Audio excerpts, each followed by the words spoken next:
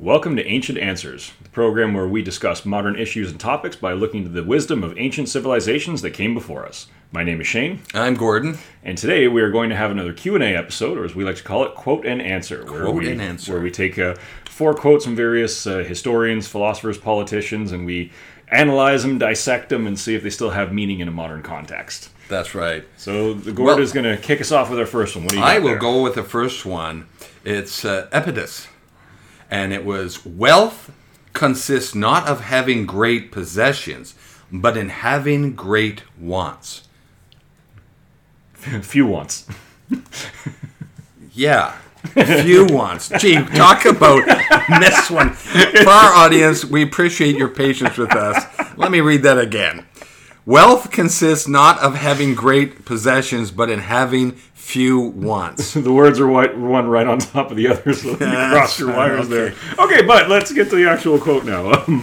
I quite like that one. I think it goes back to the idea that, wealth is not so much a material thing, right? Just because let's say someone like Jeff Bezos, the wealthiest man on the planet, by the numbers anyway. It's the whole idea of money doesn't buy happiness, and that just because you have a lot of material possessions doesn't necessarily mean that you are happy or satisfied. Well, a couple of thoughts crossed my mind, and we like doing these episodes because we don't prepare ahead. We kind of just spontaneously, and one of the things that pops in my head is a study that was done some time ago where it was asking people about happiness, what makes them happy. I mean, there's always been this interesting phenomena that many nations that are quite poor report having relatively happy populations. Yeah. And that happiness is derived from family connections and friend connections and community connections. And I have 2 trains of thought about that. One is, during this current pandemic, a lot of people are isolated and alone in their home, especially in the West. Mm-hmm. And that's not a healthy thing for mental health. Yeah. To feel alone and in some cases even abandoned. Mm-hmm. But, so the other thought that crosses my mind about this is, it's kind of the Buddhist thought that you spend the first half of your life obtaining possessions and the second half of your life giving them away. The idea is that if you die with nothing, then you've achieved a goal. The goal is not the right word, but you've achieved a spiritual enlightenment. Okay. That you no longer are held fixated by the want of material possessions. And I have found, as I'm well past the halfway point of my life, statistically, there's a sobering thought. Yeah, you know what? I like to be comfortable. I have family and friends. I mean, you and I are friends, and we enjoy each other's company quite a bit. Yep. I'm pretty content to enjoy that. A great pleasure for me is to go out for a lovely walk in the sunshine, whether it's winter and it's minus 20 degrees outside. Or Celsius, by the way. Celsius. Or it's in the summertime, enjoy that. And enjoy the conversation with friends and family and stuff like that. Do I worry about owning a lot of stuff? Not as much as before. Yeah. I am certainly aware of that. And I'm content with that because I'm not taking it with me anyways. Yeah. Well, and I think that's a really good point, and sort of off of that, I talked to you recently where just 2 weeks ago, I took a personal day from work, and I'm not the kind of individual who really gets stressed out. I think I mentioned in our previous Q&A episode that I'm laid back to the point where that has gotten me into trouble. I'm very, very type B personality in that sense. But I found during we've been in the COVID-19 pandemic for almost a full year now. And I just found myself in a position where the normal everyday kind of stressors that everyone deals with and that are just sort of what comes from modern lifestyle just really got to me. And so I needed to take a personal day to readjust and make sure that I was all right. But it was very sobering for me because I never had to do that before. And I think part of it was, or I think the reason is because I've been very fortunate to surround myself with a wonderful support structure of family and friends. And during the COVID-19 pandemic, I haven't had access to that like I normally would. So there has been more feelings of alone and isolation. And now, in terms of material possessions and money and what have you, I'm certainly not a wealthy individual. But I've never really, it hasn't really bothered me. Sure, I'd love to be able to buy a snow machine so I can go bombing around outside on beautiful sunny days like this. But You can also I'm rent not- one. Yeah, okay, there you go. But I'm also not really bothered by the fact that I can't, because I'm like, all right, well, I can't go bombing around on a snow machine, but I'm going to go for a nice walk. Maybe I'll go for a nice hike, or maybe I'll call up a friend and see how they're, like... So this whole idea, again, kind of going back to money doesn't buy happiness, or this idea that wealth consists not in having great possessions, but in having few wants. I'm not lacking for really anything. Yeah, you know? actually, it's the second part that actually, to me, kind of catches. Yes. I mean, I know studies have been done that sort of found from people, what would be what financially what you needed to be happiest, or your maximum happiness. The difference between someone who was comfortable and someone who was a multimillionaire did not translate out in the exponential increase in happiness. Yeah. In fact, the more money, not that I'm not sitting there, and trying to disparage people who are well off, but sometimes the management of your wealth takes up so much time and energy that you don't have. It is a complicated thing. Interesting quote. This psychological. one has actually caught me, and this is a hard one to answer, Right? Because we all like to be relatively well off, and we like the idea of the financial security and Financial the security, money, and that's the it. money to have toys and go on vacations and things like that, right? Like we all like that idea, but we're also aware that those. I mean, I lived in the time of the yuppies of the 80s and 90s, where the greatest social esteem value was to work incessantly for a corporation and move up the ladder and be a go-getter and go and sell your soul because you're going to make money for the corporation. Well, the corporations didn't necessarily reward that. Yeah.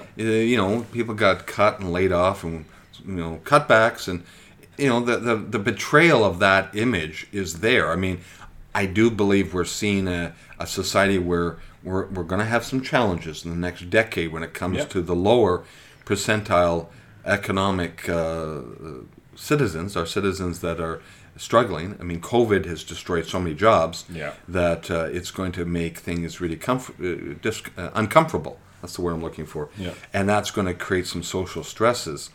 But the reality is, most people, and studies have shown it, like 95%, most people need a comfortable living, and that's their kind of peak happiness on the bell curve. yeah. There was, and just before we move on to the next quote, I remember reading a few years back in a National Geographic magazine an article discussing GDP and happiness. And That's what I was trying. Yeah. Yeah, it compared like Denmark often comes at pretty high up on the list for happiness quotients or whatever they refer the to it Danes. as. Yeah, and there's a lot of social services and a lot of protections. Oh, go for it. Go. There we go. All right, let's just get it out of the way. So it was talking about how Denmark, being a country with very socialist policies that really cares and looks after its citizens very effectively, maybe that's a reason for its happiness. But then it also compared that to, I think it was Costa Rica, which is a far poorer country in terms of GDP and on individual levels, and yet they were right alongside Denmark in terms of happiness. You know what the fifth happiest country in the world was? What?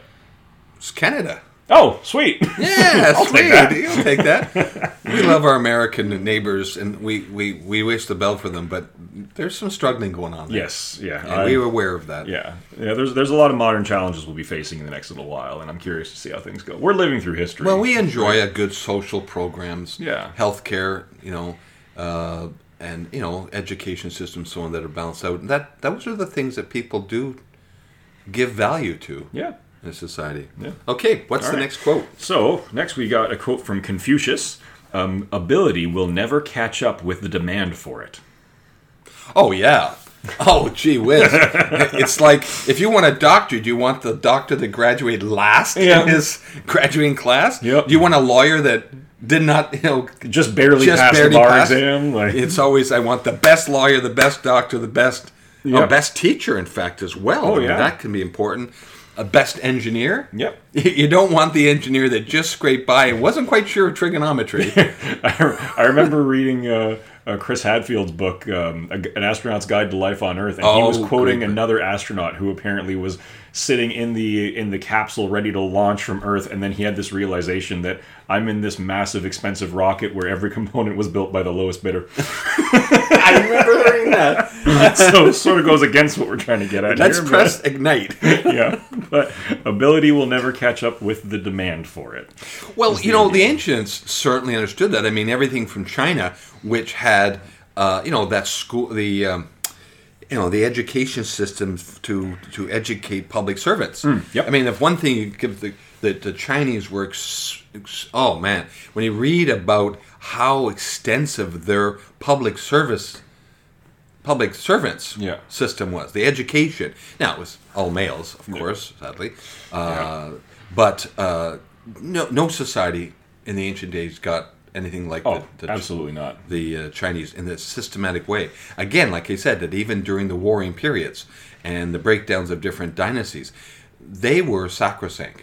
It wasn't that there wasn't there was one massacre that we're aware of, but for the most part, nobody could risk losing them because those that knew how to do something, they were so highly valued. It's funny though, if you think of modern, to reflect on more modern China during the Cultural Revolution of the mid 20th century, that they went around executing anybody who was educated. Yeah, and so did the Great Leap Forward. Khmer Rouge. The Great Leap Forward took a big step backwards. Yeah. And so did the Khmer Rouge. Oh yeah, as well. You were educated, they killed you. Well, anyone who wore glasses was seen as the interpretation was that they were too educated, and so they were Yeah, so I mean, nightmare. Yeah. There's not in the West, there has been massacres. They tended to occur after the medieval period, believe it or not. There wasn't that there was a few ones.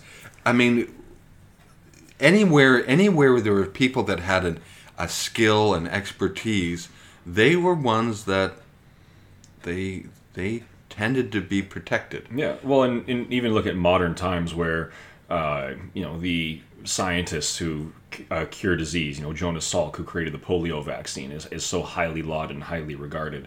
Albert Einstein is one of the most brilliant theoretical physicists in human history. The ability will never catch up with the demand for it. There's this hunger for people who excel in their various fields. Jimi Hendrix, regarded as the greatest guitarist of all time, he's been dead for decades, and he's still looked at as this heroic icon of music, right? There's so many examples that we can cite where it's people of incredible ability and incredible talent and incredible drive who just... Yeah. And what's really impressive about those types of people is the fact that they elevate the field around them as well. It's a very common idea. I'm a big fan of UFC. And it's a very common idea in the UFC that I think can actually be attributed to a lot of different areas of life where... when you see one individual, one champion who is so dominant in their weight category, the whole category ends up rising up, and because they have to catch up to that individual, and now all of a sudden this entire class is full of unbelievably. They must have had that. Roman chariot races where some of these winners were phenomenal winners, thousands of victories. They would have been also seen, and they were lauded, and they made a lot of money, particularly in sports. Yeah. But we can never pronounce his name. Imhotep, I think is how you pronounce it. Yeah. The engineer. Yeah. He was an engineer and a doctor, I think, wasn't he? Yeah. Who organized the construction of the Great Pyramid of Giza. That's right. And, the fact that his name is still remembered, not all engineers get remembered for the great works that they've done, especially in ancient times, but we do know that any ruler was smart to protect them, because if they could build the big monuments, it meant a big deal for them. Yeah, exactly. Anyone of great skill and great ability will always be in demand. I mean, even at a smaller scale, you look at modern tradespeople, for example. You're looking for a contractor to do some work on your home. We got a shortage of them today. Yeah, exactly. There's a big shortage of tradespeople. But if you're looking for a contractor to build your home, or to do some renovations or what have you, I want the worst. Yeah, exactly. Who's going to say I want the crummiest contractor who's going to do a terrible job? No, come on. Yeah. All right. Well, the next quote is from Aristotle. And you know, I am quite a fan of Aristotle, and it's amazing to read that you can buy his book. Mm-hmm. I think there's 3 of them that you can buy in English and read this with. Anyways, this was a quote here. Destiny does not consist of possessing honors, but in desiring them. So destiny does not consist of possessing honors, but in desiring them. Now, I chose this because I think this is a bit controversial. Okay. And the assumption is, well, we should just accept the honors that come to us and we'll just work really hard. But I do believe that many of the great people, I don't mean military people, I mean people of science and people of culture and so on, they are driven by the desire to have their ideas and their thoughts recognized. Now, there is a fine line between that being recognized and themselves being recognized and lauded. Fair, yeah. And that's human nature that, hey, we all have little egos. Yes. But it is true that why would you put the effort into something unless you believe there was a reward for it? Mm-hmm. And that's a very delicate topic because we like to think our heroes are people that do things for altruistic reasons only. But that's not human nature. Most people do things because they would like to be either recognized or they want to achieve a result for a cause. Yeah, there's often a self-serving purpose behind it, unfortunately. As much as as wonderful as it would be, the whole the high values, the idealism, the altruism, as you said. Unfortunately, that's just not the reality of human nature. Obviously, there are exceptions to that rule. There's a few. I mean, not everybody is a true saint in the word saint. Yeah. One of the best examples, we're very familiar with Julius Caesar, is, you know, when Julius Caesar, so-called, crossed the Rubicon, that was, he crossed into the territory that armies weren't allowed to get into, and then march on Rome. The reason why he was able to impassionately get his legions to follow him, who they're all going, Julius, this is not what we should be doing. This is kind of against the rules. This is literally civil war. This is literally civil war. Was he said to them, you know, we are on a great cause to liberate the Roman people from tyranny.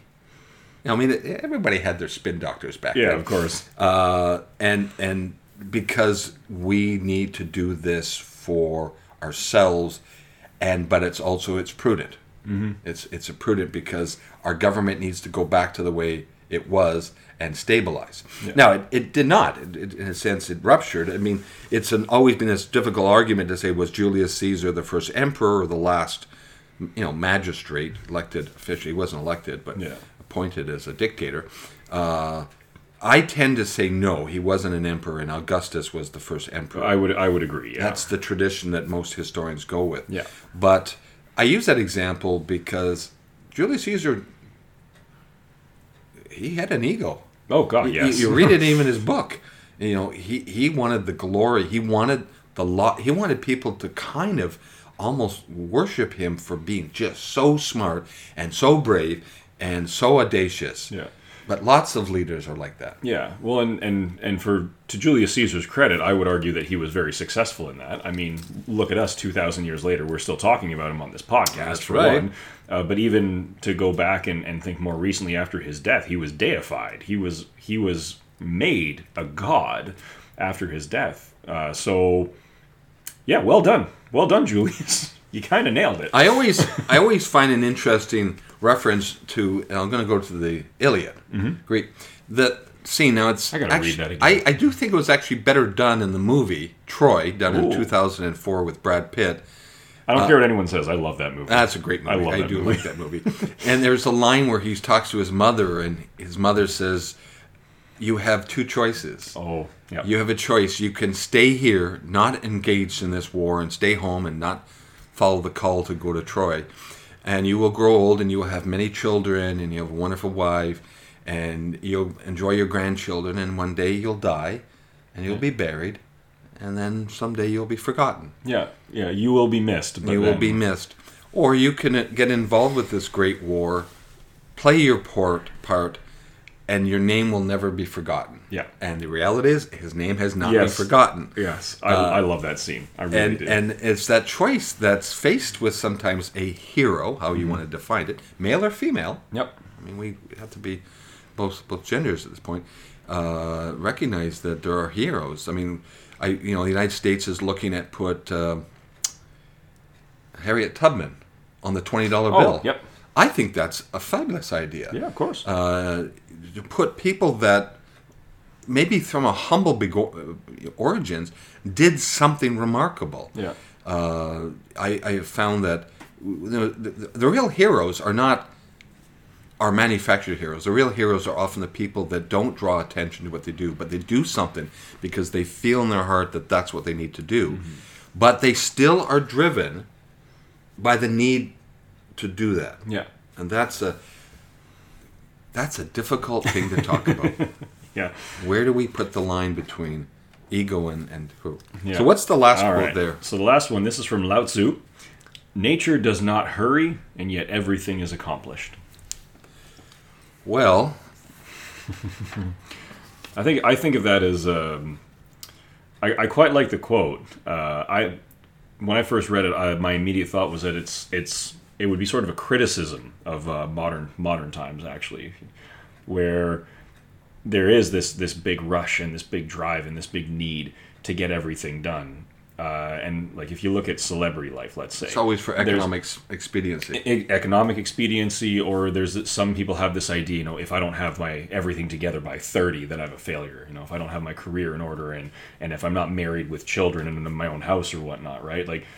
No, there's nothing wrong with taking some time, sitting back and just letting things happen as they will. Nature does not hurry, but everything is still accomplished. There's no reason why we should be any different. Nature has its own plan. No one, you can plan out your life to any degree that you want. It doesn't matter because things happen. Well, there's a kind of a deep point when it comes to sort of evolutionary process. The world's been around for an awful long time. Oh yeah. Biological change does not happen overnight, and yet we humans are impatient. Snap, snap, snap. We've got to get this done, get that done, and we're. The speed of technological acceleration continues to get faster and faster and faster. We're living through a remarkable period.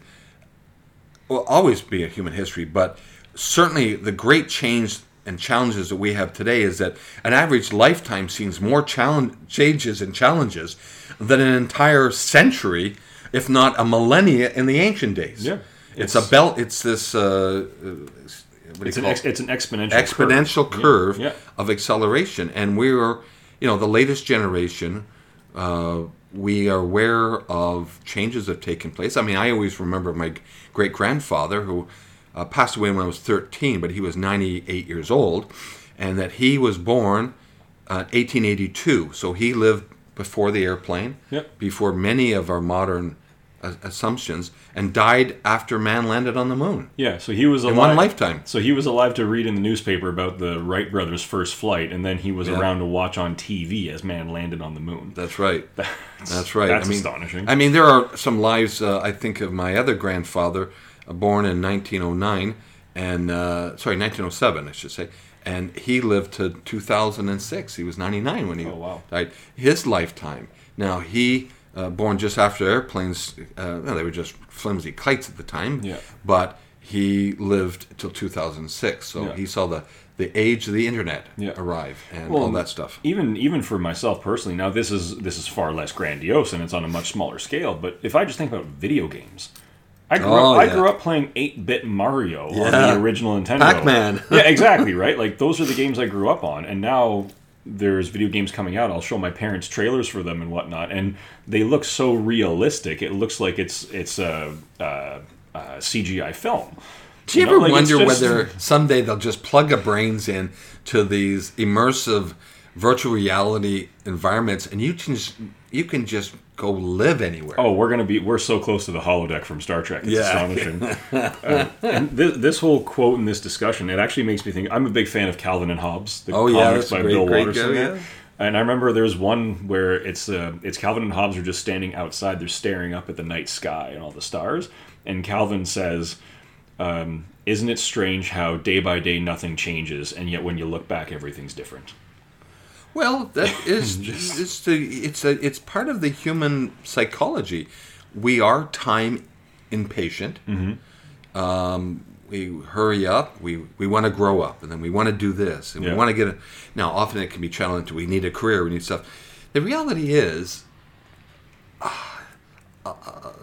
boy, this is a difficult one to say, or even I'm sure we'll get some media. A lot of things we do in our life are not that important. Relationships are important, and being honest and truthful and so on. But yeah, that quote actually is an interesting one, because I don't know whether I can answer it off the cuff without thinking it through.